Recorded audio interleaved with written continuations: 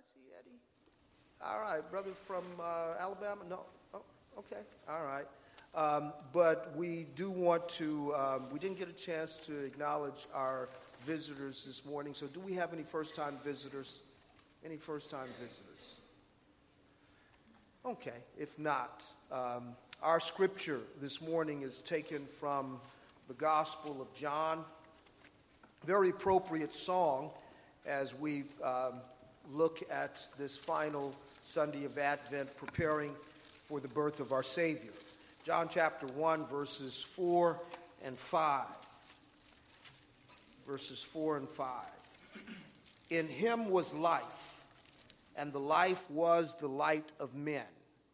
The light shines in the darkness, and the darkness has not overcome it. May God richly bless both the reading and the hearing of his holy word.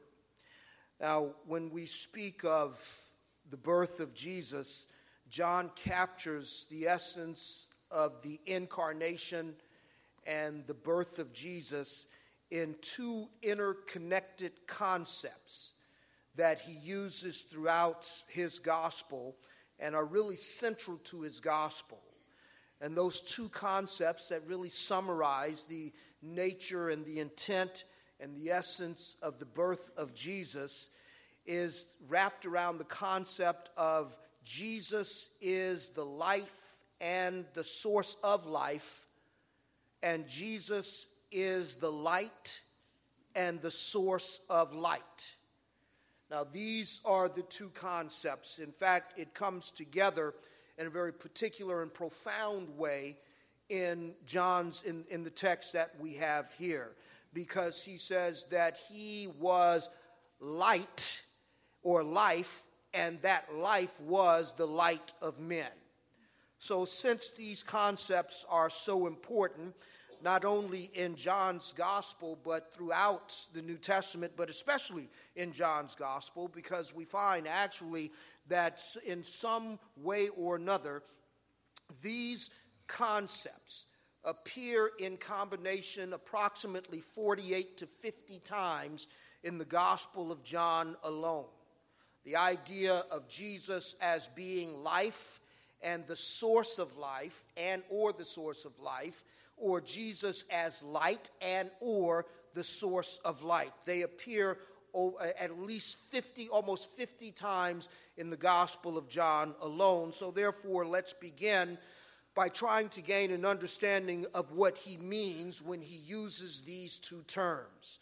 We'll begin with the idea, with the concept of light or life. What does John mean when he uses the word life in his gospel? And we'll begin by looking at three primary Greek words that are translated in the New Testament for life. Two of them only two of them appear in the Gospel of John, but it's helpful to understand all three. The first one is bios, B-I-O-S, and it simply refers to the physical life of the body. The physical life of the body. Interestingly enough, this is the one that is not used in John's gospel at all. So when John speaks of life, he is talking about something more than the physical life of the body. The second term that's used is psuche, P-S-U-C-H-E, which is a Greek word that means the psychological life of the human soul. The psychological life of the human soul.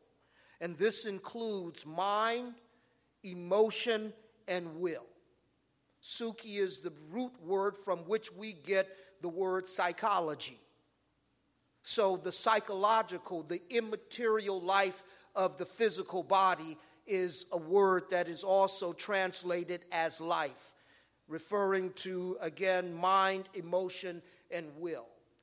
And the third one that is used quite a bit throughout the Gospel of John is Zoe, Z-O-E. Zoe. And like other words, Greek words as used by the New Testament writers, sometimes they take existing Greek words and pour deeper meaning into them. For instance, with the Greek word agape, which means love, they came to own it almost in a unique way, where agape referred specifically to the love that is in God and the love that is given from God. So it has a unique term, or a unique use, I should say, among New Testament Greek writers that were Christian. And the same is true for the word Zoe.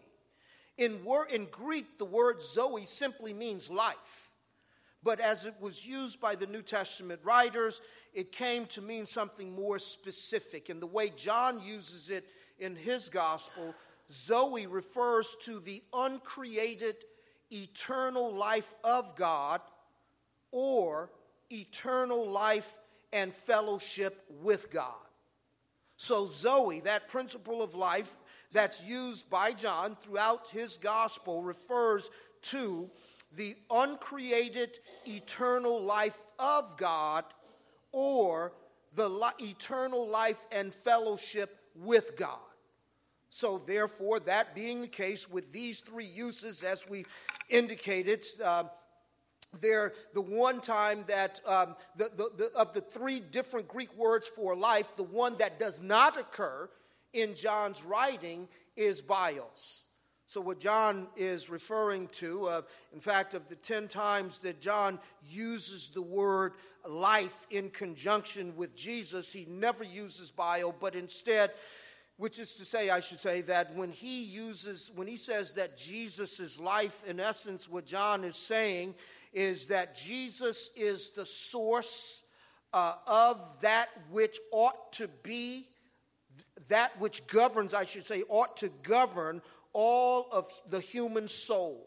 Jesus is the source of what ought to govern the whole of the human soul in terms of its thoughts, its emotions, and its affections. Jesus in him was life. Life that ought to be the spirit life of all humans. That's what Jesus was. But also, he means by using Zoe in connection with Jesus, it is to say that Jesus is the source and Jesus is the means of eternal fellowship with God the Father. This is the way John means it, I think, when he refers in John 3:16. He says that God so loved the world that he gave his only begotten Son, that whoever would believe in him would not die, but have everlasting life. Zoe. So we have Zoe through Christ. We have the life, we have eternal fellowship and life from God through belief in Jesus Christ. So when we put those two concepts together, that of the spiritual, the psychological, the emotional state of the human soul is perfectly met in the person of Christ, and in Christ we have the only way of eternal fellowship with God the Father. Now that's a broad understanding, but basically that's what John means when he speaks of Jesus as being life. He is the life giver because he puts us in fellowship with God, and he is the ultimate human life that is lived before men in a manner in his internal existence that is pleasing to the Father. Now, also as it relates to the word light, we've talked about life, but John uses two Greek words for light. Now, one is what is used primarily, but the two are this. The first one in John 5:35, it's pretty simple, lukonos, and it simply means a lamp. A lamp, which is basically a means of giving light. So it refers to a portable lamp. But the other one that's used most often throughout John, in fact, the only place outside of John, the only place that doesn't use phos, P-H-O-S, for light is John 5:35. Everywhere else in the Gospel of John, the Greek word that's translated for light as it relates to Jesus is phos, and it simply means a luminous or to shine. Now, as such, with the imagery and the analogy of light in conjunction with the concept that Jesus is life, then John is making the point that Jesus is the source by which the purpose of life is illuminated. Jesus is the source by which the purpose of life is illuminated. Let me put it in a way that the Westminster Shorter Catechism expresses it. It puts it this way. Question 1 of Westminster Shorter Catechism, question 1 is, what is the chief end of man? And the Catechism answers that the chief end of man is to glorify God and enjoy him forever. Now, we don't speak in terms of man's chief end. That's just not a modern way of speaking. Another way of putting it is what the Westminster Shorter Catechism is asking is, what is the purpose of human life? What is the purpose of human life? And the answer is, the purpose of human life is to glorify God and enjoy him forever. So then the question is, how does one glorify God? And the answer to that is, you glorify God by loving God with all of your heart, with all of your soul, with all of your strength, and with all of your mind, and to love your neighbor as yourself. That is what it means to glorify God. And it's in that realm in which we honor him. So therefore, the purpose of human life, what is the chief end of man? In other words, what is the purpose of human life? The purpose of human life is to be connected vertically with God, and proof that we are connected vertically with God is that we are connected horizontally with our fellow image bearers. Jesus gives the essence of the law. That's the way he describes it. What is the law? What does the law require? To love God with all of your heart, soul, and strength, and your mind, and to love your neighbor as yourself. So therefore, the purpose for our existence is to be in harmony vertically with God and horizontally with one another as image bearers of God. Now, again, our horizontal relationship is proof of our vertical relationship. Now, here's our problem. So if that's what we say, that's our purpose in life. The human purpose, it's not individually defined. It's not what is my destiny versus someone else's destiny. Here's where we begin. The purpose of all human beings, whether you are short or tall, whether you are fast or slow, whether you are artistic or not, the purpose of every human life, what defines the purpose or the essence of every human life, is to be in harmony vertically with the Creator and horizontally with our fellow image bearers. But here's our problem. In our fallen state, we are disconnected vertically, and we are at odds horizontally. And because of that, we define our purpose on this earth not by vertical connection, nor by horizontal connections, but we define our purpose on earth by our own standards. We define the purpose of life not in conjunction with being connected or committed to God, or connected or committed to others vertically, but rather we say that the purpose of life is more often than not, it is defined by the affections and the appetites of the individual fallen person. So in other words, from this perspective, from this our fallen perspective, our purpose, our destiny is not connected to God, but it's connected to ourselves. It's connected, as Luther says, that in his description of the fallen condition, he says we are inclined or bent in on ourselves. You see, in creation, God created us upright so that we would see and understand the connection between fellowship with him and fellowship horizontally. And therefore, we define our purpose in creation according to God's purpose, to love him and to demonstrate our love for him vertically or horizontally.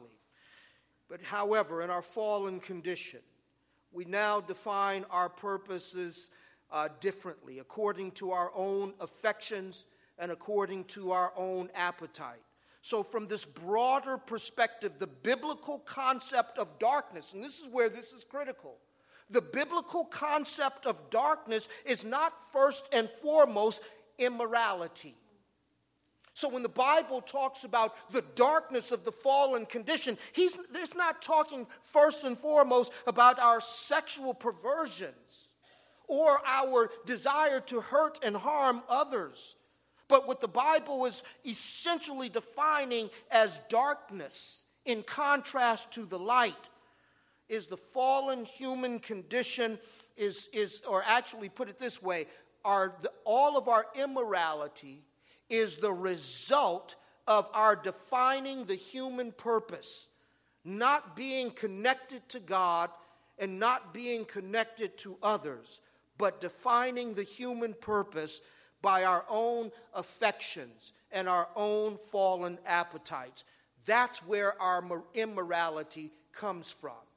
That we define our purpose on this earth not by our love for God, nor by our connection and committed to our fellow image bearers, but we define our purpose on this earth according to our own affections and our own appetites. Lamech demonstrates this powerfully in the early chapters of Genesis. I think Genesis chapter 4 at the end, where after Cain has been cursed, and then Lamech just bold. He says, yeah, I know Cain has killed someone, but I'm willing to I'll kill any man who looks at me in a particular way. And when God gave Adam one wife, Lamech said, I'll take two.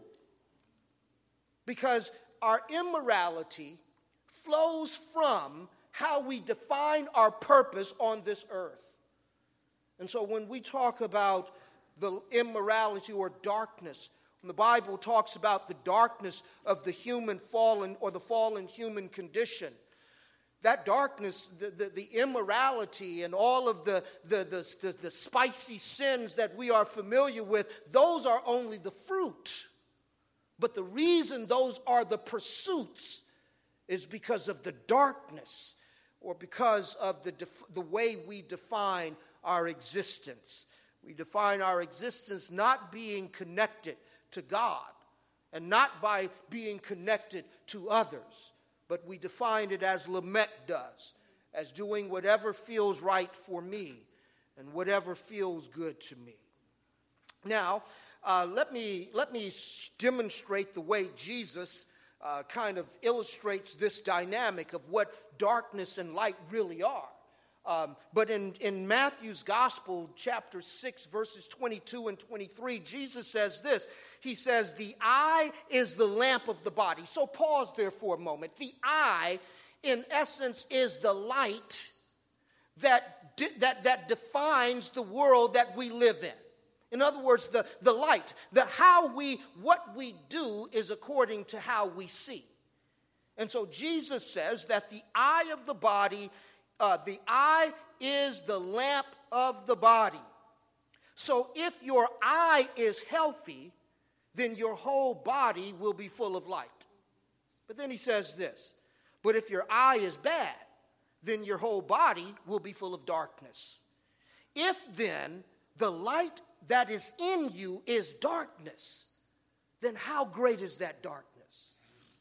That's what Jesus says. Now, I think of the great theologian Bob Dylan, who, when describing the fallen mind or the fallen human condition, he says all he believes are his eyes, and his eyes just tell him lies. That's us. That's darkness. So here's what Jesus says. He says what you are calling, when you hit a switch and the light that comes on is darkness, then how great is that darkness? And the reason it is so exponentially great is because you think that it's light. You think that it's light. So when we see people do certain things, when we see people that are inconsiderate towards others, when we see people in their immorality, the reason they do it is because in their eye, it is right. And you say, well, then why do they sneak to do some of it? Well, here's what we've seen is a boldness, number one, of what we do. But part of the reason people will always sneak to do is because they know you don't think it's right. But we do what we do because we think that it's right. The reason we think that it's right is because we think that we are on this earth. It's like, I have a friend who he and his wife just had a baby in Indiana. And so I hadn't talked to him.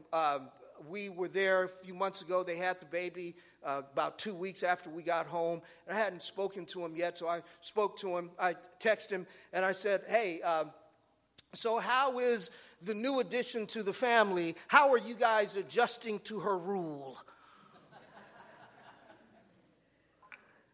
I said, because she now dominates, right? Because she's now in control.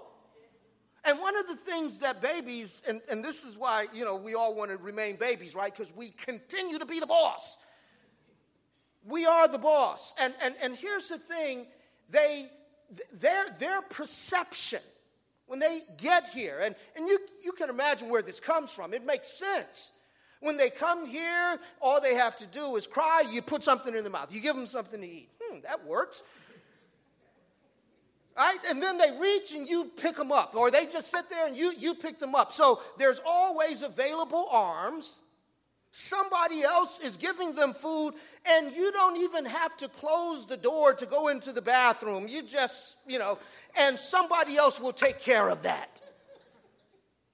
So why wouldn't you think that the world revolves around you? They are at your beck and call. And sometimes I've seen babies, I'm not going to name babies. That's the problem when you have only one child. If you start talking about children, then it's only one. So you can't say, well, one of my children. So I'm not going to name names. But there are some babies that will give test cries. And see how fast you come. Right? Because the world revolves. That's the light through which they see the world. And so here's what we see. Man defines him. If man defines himself by himself, then his commitment and connection to others is automatically diminished. But it is only as we are plugged into a greater life or greater light that we will see the true purpose of life. And what John does in his gospel is he tells us that the way that you have experienced life is according to the light that you use. And if the light is the economy, if the light by which you judge your life is your accomplishments, your possessions, he says then you need another light. And it's for this reason that Jesus entered the world. He enters the world to give us a greater light that shows us a greater purpose for our lives. He says it best in John 10:10. He says, I have come that you may have life and you may have it more abundantly. And what have we done with that? We've messed up what he's meant by abundant life. What Jesus means by abundant life is not more stuff. It's not more things or more toys. It's not greater accolades for ourselves, but the more abundant life that Jesus offers is us being connected to the Father, and that reconnects us horizontally. There are three things that we want to touch on briefly, extrapolate from our text because of what John says. Three statements that I think is a concise understanding of the essence of Jesus condescension and incarnation on our behalf. Number one, John says that Jesus is, in him was life, and that life was the light of men. So if we look at that statement in verse 4, that Jesus is, in him is life, and his life becomes the light of men. I think one way we can understand John's words here is to say that Jesus is the embodiment of God's intended purpose for human life. Same as the women, or when the woman at the well in John chapter 4, when she encounters Jesus at the well, she goes to the men who gave her bad reputation, and she says, "Come see a man." And in essence, if you really want to see what human life is supposed to be, and I don't mean this just as role model. What I'm saying is what we see in Jesus is human life as it is intended to be, where he is at one with the Father, and the Father is pleased with him. And the proof of his oneness with the Father is to do the will of the Father on planet Earth. Even against all of the objections, even with people not understanding it, what we see in Jesus is human life as God intended it to be on planet Earth. He is in fellowship with the Father. He loves what the Father loves. His meat is to do the will of the Father. The Father affirms that he is pleased in him. And he says there is nothing that he does on his own. Jesus is not trying to build a name for himself. Jesus lives to make the name of the Father known and glorified. Brothers and sisters, Jesus is the embodiment of God's intended purpose for human life. And here's what John is making clear. The only means by which we can experience eternal fellowship with the Father is by being connected to his Son. You see, if the Father is, if life means that we are accomplishing the will of the Father, then Jesus must be more than a role model. Because the reality is this: we neither have the inclination nor the ability to live our lives as Jesus did. Now, I know our lives are to be conformed by him, but if you are trying to get to the Father by following the example of Jesus, let me save you a lot of trouble. You'll never make it. A number of years ago, there was a saying that was made popular, and it actually came from Reformed Christians. WWJD. I think that is one of the most arrogant expressions of Christian pride that has ever landed on this planet. What would Jesus do? See, what would Jesus do? So let me just think, what would Jesus do? And then I'll do it. And I love that one for evangelicals, especially for teetotaling evangelicals. I love that. Jesus is at a wedding. They run out of wine. What would Jesus do? Evangelicals would say it must be God's will that we not drink wine. No, Jesus says, bring me some pots over here. Bring some pots of water. And he turns the wine into a better grade of wine than they had to open the wedding. Because, you know, when you're serving a lot of people, you start with the good stuff first. Only a couple bottles, a little shot. And then you go to the cheap stuff afterwards because they are so, they're caught up in the good stuff. Their taste buds are less discerning. Is that delicate enough there? Their taste buds are less discerning. What would Jesus do?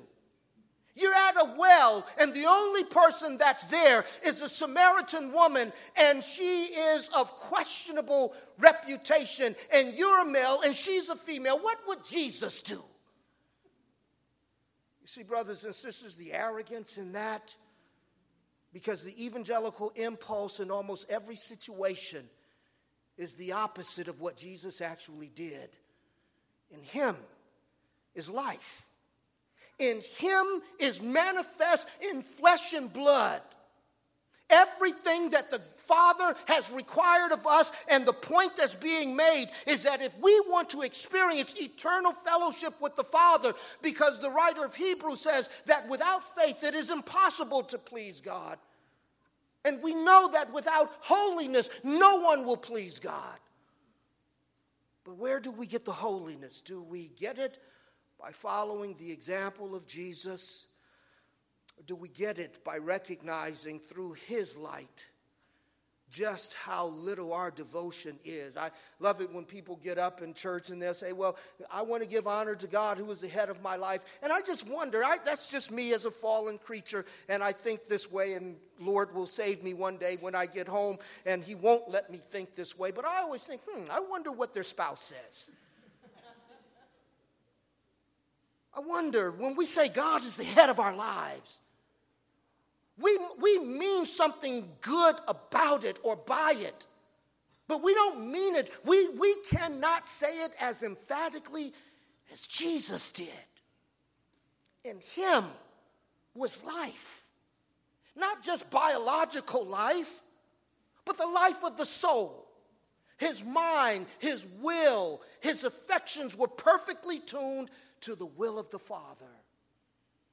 The idea that in him is life is to say that the only way that we can get the well done of the Father is that we are attached to him. Not that we follow in his footsteps.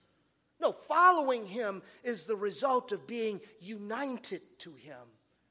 And the only way that we can be united to him is that we would recognize there is nothing good in my goodness. There's not enough holy in my holiness to be what God has required. Our thoughts have led us astray. Our affections, our words have betrayed us. Jesus himself says that every thoughtless word and deed will be judged. Have we not had those oops statements? I was reading a statement last week where someone said that they need to have, everyone probably in business and otherwise, need to have a personal manager over their social media discourse, that they are to call them before you hit send. Let somebody else read it before you hit send. So that because sometimes we carelessly and callously express things that are inconsistent with what God has called us to express. So they said the wise person has someone that they'll run it by him first. You see, it's amazing. Again, the arrogance of fallen humanity is amazing. I'm going to give them a piece of my mind. As if, number one, you have a piece to spare. And number two, as if what's on your mind is worth saying. Brothers and sisters, in him was life. In him is life. In him is the epitome of what human life is supposed to be. And the only way that we can experience a life that receives God's well done, the only way that we can receive eternal life with the Father is to be connected to him by faith. Here's the second statement. He says life in Christ, he says that the life that is in Christ is the light, L-I-G-H-T, of men. In other words, life in Christ by faith is the means by which we are to define the totality of our lives. Verse 5, that's what he says. In verse 4, he says that in him was life, and the life was the light of men. And then he says that, and the life that's in him, I should say, in verse 4, is the light of men. And he says the light shines in darkness. So the life that was in Christ is the means by which we are to define life. And so if we are connected in him, Now the challenge for Christians is to live in light of their union with Christ. Let me show this to you in two places in Scripture. First off, in Colossians chapter 3. In Colossians chapter 3, Paul writes this way. He says, "If then you have been raised with Christ, then seek the things that are above, where Christ is seated at the right hand of God. Set your minds on things that are above, not on the things that are on the earth. For you have died, and your life is hidden with Christ in God." Then jump down to verse 5. So it says, now since I'm in Christ, now that is the challenge is for me to interpret all of my experience through the lens of my being in Christ. That causes me to now look at my sexual affections and appetites, not through down here in the flesh, but let me view myself through Christ. So then in verse 5 he says, in verse 5, "Put to death therefore what is earthly in you." And here's where he begins, sexual immorality. Now, here's what I mean. Our sexual appetites and activities are governed not by us. You see, in our fallen nature, we think that we can do whatever we feel. Feel it, do it, and so we become our own boss. Again, the baby who thinks they control things. But God has He has given us the gift of sexuality to experience it in a particular way. But in our fallen nature, being inclined towards self, we define our sexual behavior by our own sexual affections. Here's what Paul says. No, you have died and your life is hidden in Christ. And so he begins with he says, therefore put to death. Why? So that you can get to heaven? No, but because you are in Christ.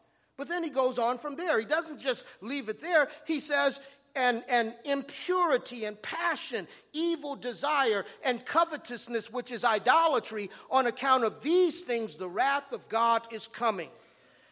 And these you too once walked when you were living in them, but now you must put them all away. And notice he continues, anger, wrath, and malice, and slander, and obscene talk from your mouth.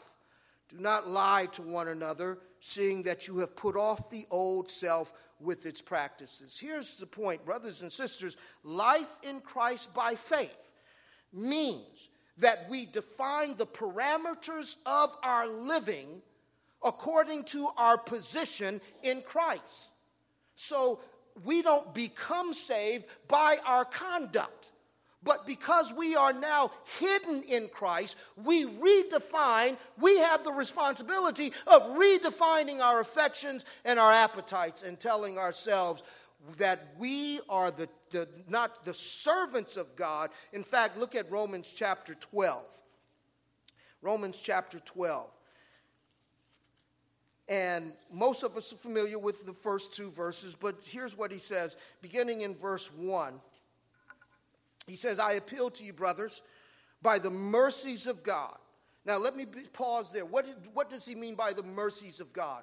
God's grace of giving us a Savior who has lived for our righteousness, was offered up for our sins, and was raised for our justification. In chapter 6, he tells us that we have been crucified with him who was crucified on account of our sins. So the mercies of God is the grace of God in the person of Christ that gives us a right standing before the Father. That's the mercies of God. He says, so therefore, on the basis of the mercies of God that I have given to you, I challenge you, he says, to present your bodies as living sacrifices. Now, don't let that slip by. Living and sacrifice seems to be oxymoronic. One cancels out the other. No, it's not. There were sacrifices, burnt offering sacrifices in the Old Testament, blood sacrifices in which the life of the living thing was crucified or was killed. That was the sacrifice. Then there were thanks offerings.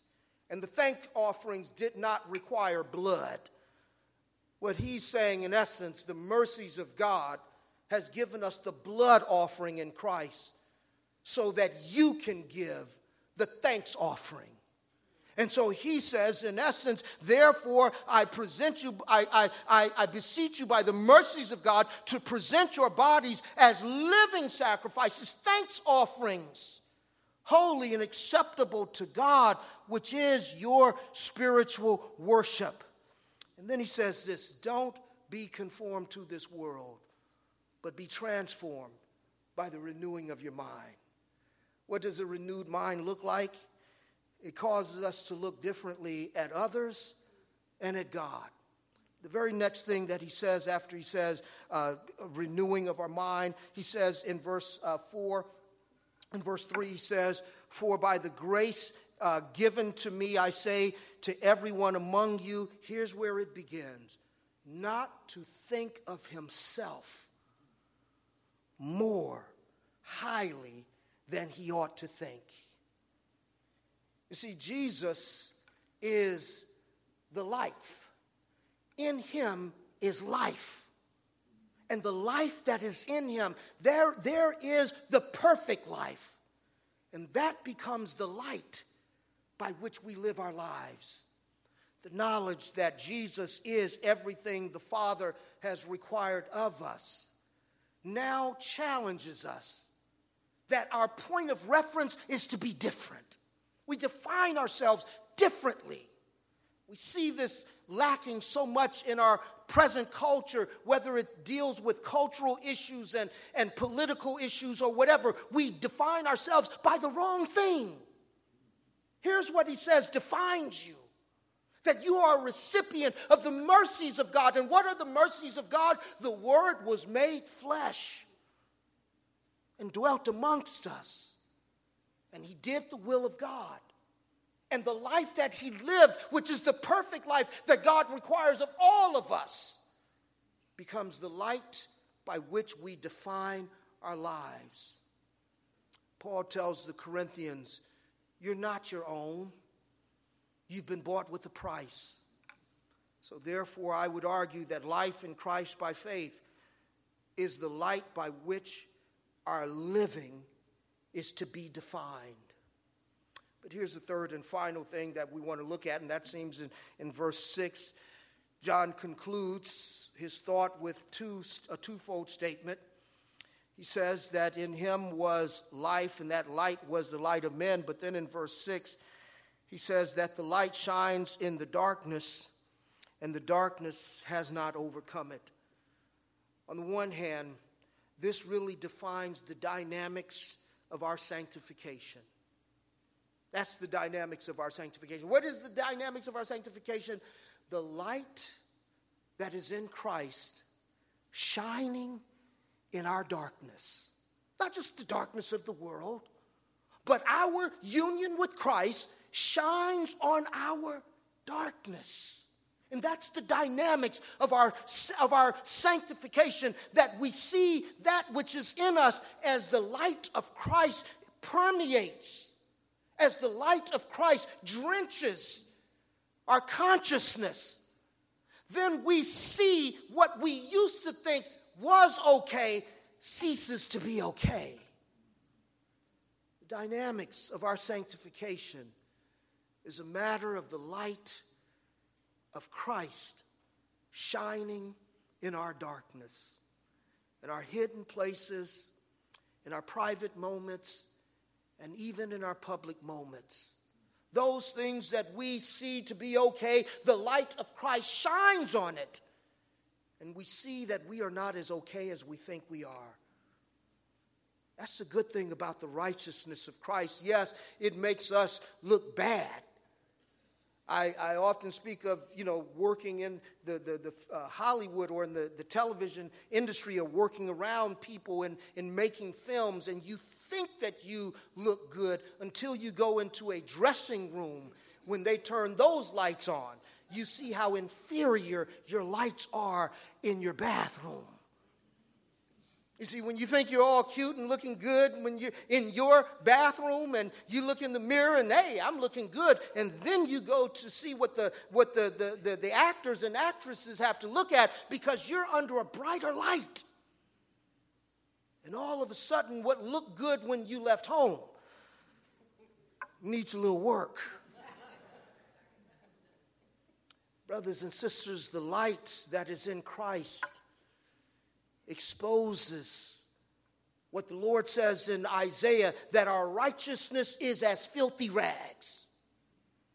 What the Lord does in the righteousness of Christ, in the light of his holiness, is exposes our holiness as being all too inferior.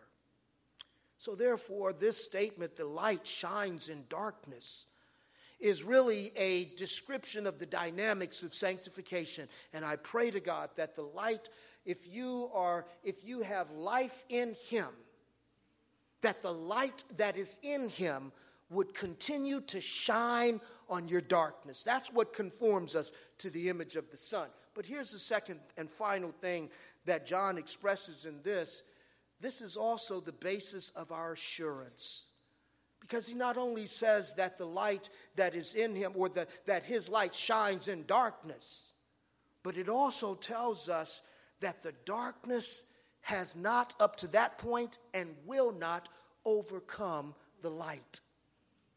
There are many times when we look around us, or when we look at us and we see us messing up again, and you say, well, Lord, am I ever going to make it? The light shows us that you have made it in him. And the presence of the light at the right hand of the Father is the assurance that the darkness will not overcome the light. Now, here's how this manifests itself when we say this is the basis of our assurance. Because we look outside of us and we know that there is the evidence of darkness all around. Men are defining the purpose of human life along so many lines that do not line up with what God himself says. So how then are we assured that the light will not be overcome by the darkness? Well, in his first advent, Jesus came to show us the light and to show us a better way of living, to show us that the way to the Father is through the Son, to show us that we are to define the purpose of our lives by God and not ourselves, and to define our purpose on this planet as being connected and committed to the Father who is in heaven and to our fellow image bearers on the earth. And we have failed miserably, and therefore Jesus came, and he has loved the Father perfectly, and he has loved his neighbors, and he gives us credit for that. But brothers and sisters, when the light comes again, because when we talk about in Advent season, we not only celebrate his first appearance, but we anticipate his coming again. And when he comes again, the darkness will be exposed, and the darkness will be dealt with as darkness. Our assurance is that the light always wins. That's the beauty of the song that they sang, the combining of Hark the Herald Angels Sing with Jesus is the light of the world. And when he comes, we will either be in the light and therefore share in his judgment, or we will be exposed by the light and bear the weight of his wrath. Jesus has come, and in him is life, and his life is the light of men. And the light shines in darkness, and the darkness will not overcome. Jesus, the light of the world. Amen.